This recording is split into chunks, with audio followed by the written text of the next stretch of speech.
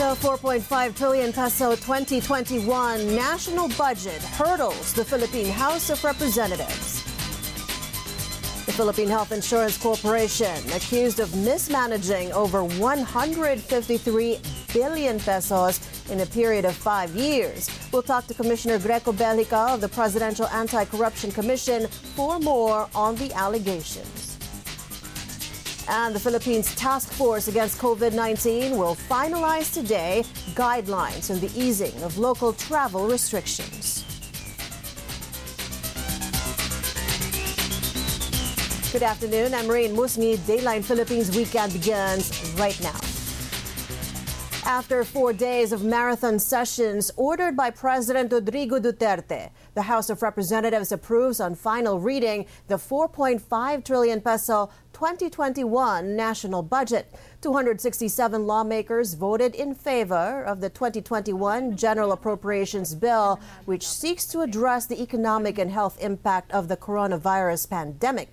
Only 6 voted against the bill, while no one abstained. As mandated by law, the Education Department received the biggest allocation with over 754 billion pesos. The Health Department's budget, meanwhile, includes an initial 2.5 billion pesos for the procurement of COVID-19 vaccines next year.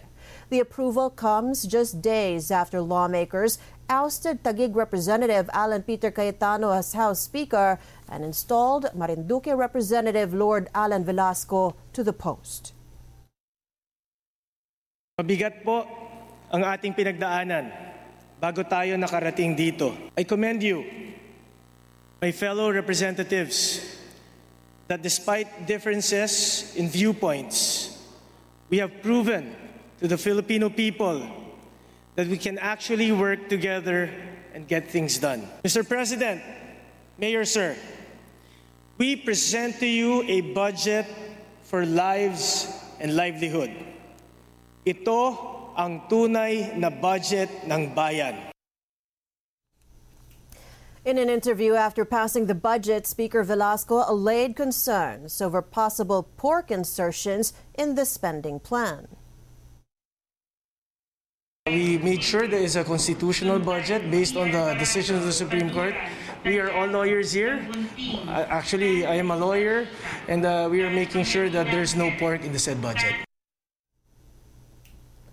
Lawmakers have until October 19th to submit their respective proposed amendments to the bill. A soft copy of the budget bill will be submitted to the Senate by October 28th.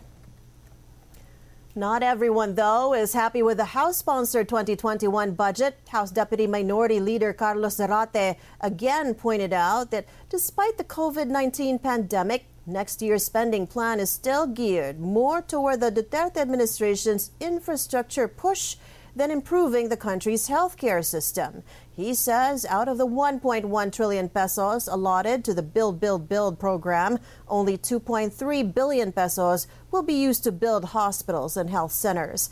Zarate also questioned the 19.1 billion peso budget given to the National Task Force to end local communist armed conflict, as well as Section 67 of the bill, which gives President Duterte the power to realign funds during a state of calamity. Congresswoman Janet Garin, meanwhile, urged her colleagues to augment the proposed budget for the Departments of Social Welfare and Education, as well as that of the Commission on Audit. House Minority Leader Bienvenido Abante Jr. also dismayed over the lack of funds provided for the health sector in the 2021 budget. As it stands now, Abante believes there isn't enough funds in the spending plan to address the COVID-19 situation in the Philippines.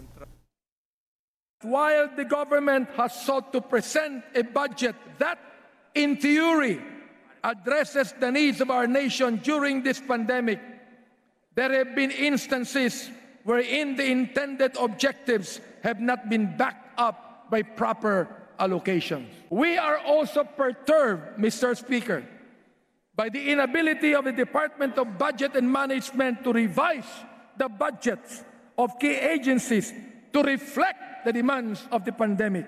Sa taong ito, nasa 82 billion pesos na ang nagastos ng DOH sa COVID response. Napakalayo po ito sa 13 billion pesos na nasa 2021 budget ng DOH para tumugon sa pandemya. Mr. Speaker, Abante also made a surprising move after his speech about the national budget. Abante announced his intent to join the majority bloc of the lower chamber just a day after he said he was ready to yield his position to ousted Speaker Alan Peter Cayetano. That is, if Cayetano is interested. Abante served as minority leader for the first 15 months of the 18th Congress. I have full trust in the new leadership in its pursuit of a legislative agenda that is not only pro-people, but more importantly, responsive to the need to provide effective and sufficient interventions to control the COVID pandemic. And there is no better symbol of distrust than an expression of intent to join the majority so I could be more proactive in providing urgently needed legislation and congressional oversight on the instance that the majority leader and the esteemed speaker favorably acts on this prayer. May I say, ako po ngayon ay sasama sa majority. Well, House Speaker Lord Alan Velasco, meanwhile, says his deputy speakership offer to his former rival Alan Peter Cayetano still stands. Velasco adds Cayetano can also choose a committee chairmanship, but clarifies he's not yet making any major changes in committee chairmanships or deputy speakerships, as he wants unity and harmony within the members.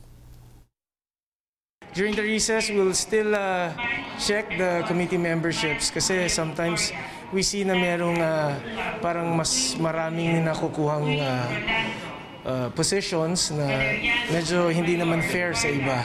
So we'll just see kung meron namang unfair na mga appointments doon sa mga ibang committees. Pero pag wala naman, then I'll just remain the same.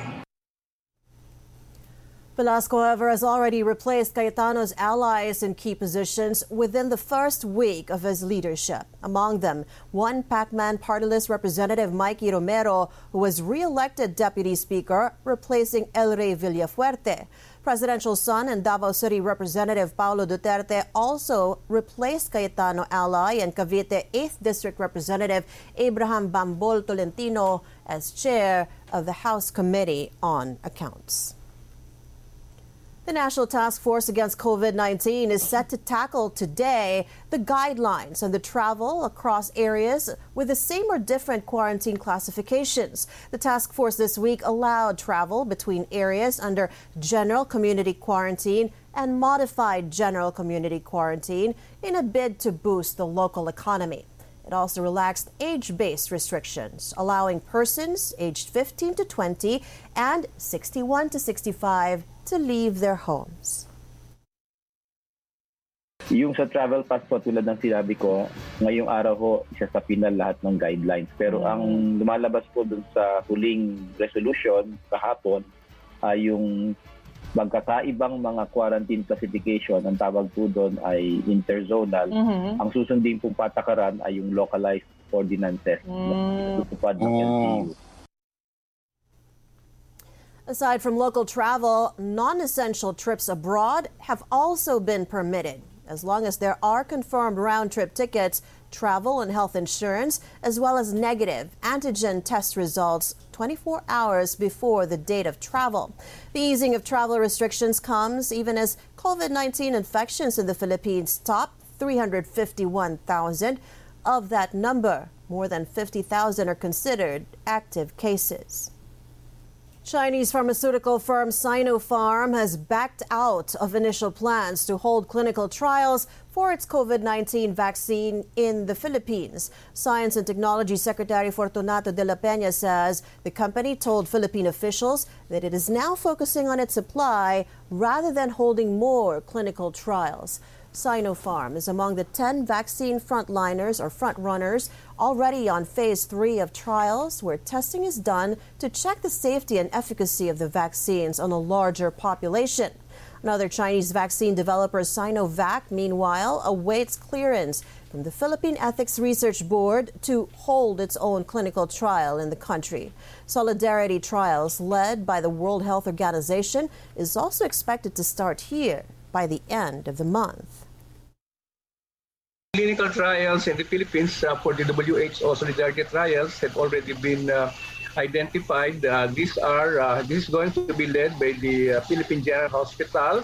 They will be the lead implementer, and there are 11 other hospitals that have been identified, including Manila Doctors, San Lazaro Hospital, Lung Center of the Philippines, St. Luke's, Quezon City, RITM, Makati Medical, the Medical City, St. Luke's Medical in BGC, the Vicente Soto Memorial Medical Center in collaboration with Chonghua in Cebu, and De La Salle Health Sciences in Dasmariñas, Cavite, plus the Southern Philippines Medical Center in Davao. They have a screening process, a protocol, a criteria to be followed. Initially, that will be on the basis of age. Then they will also consider the health condition of the patient. All those who have already been infected by COVID-19 are automatically excluded.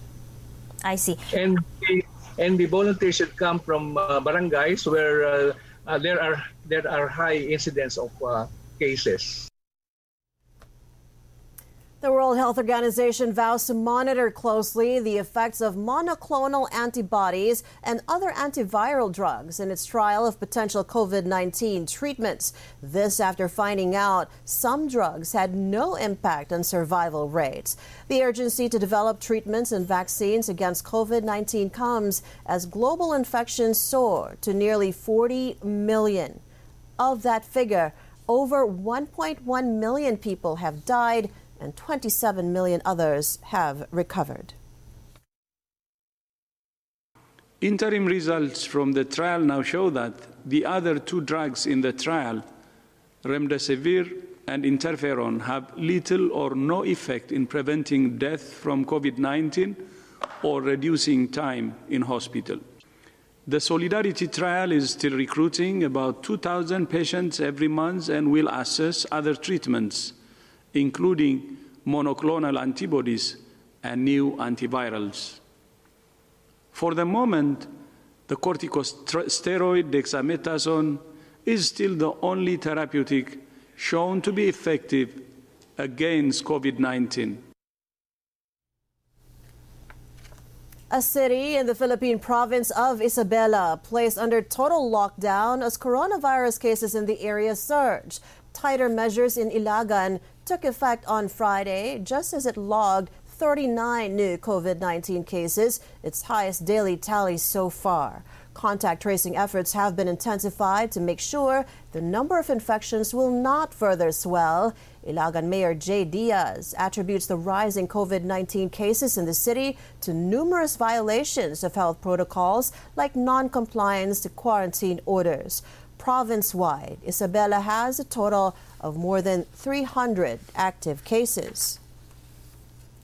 In other news, the dysfunction in PhilHealth led to losses worth over 153 billion pesos in a period of 5 years. That's according to the Presidential Anti-Corruption Commission, which cited failed policies, fraud, and other anomalies at the state health insurer.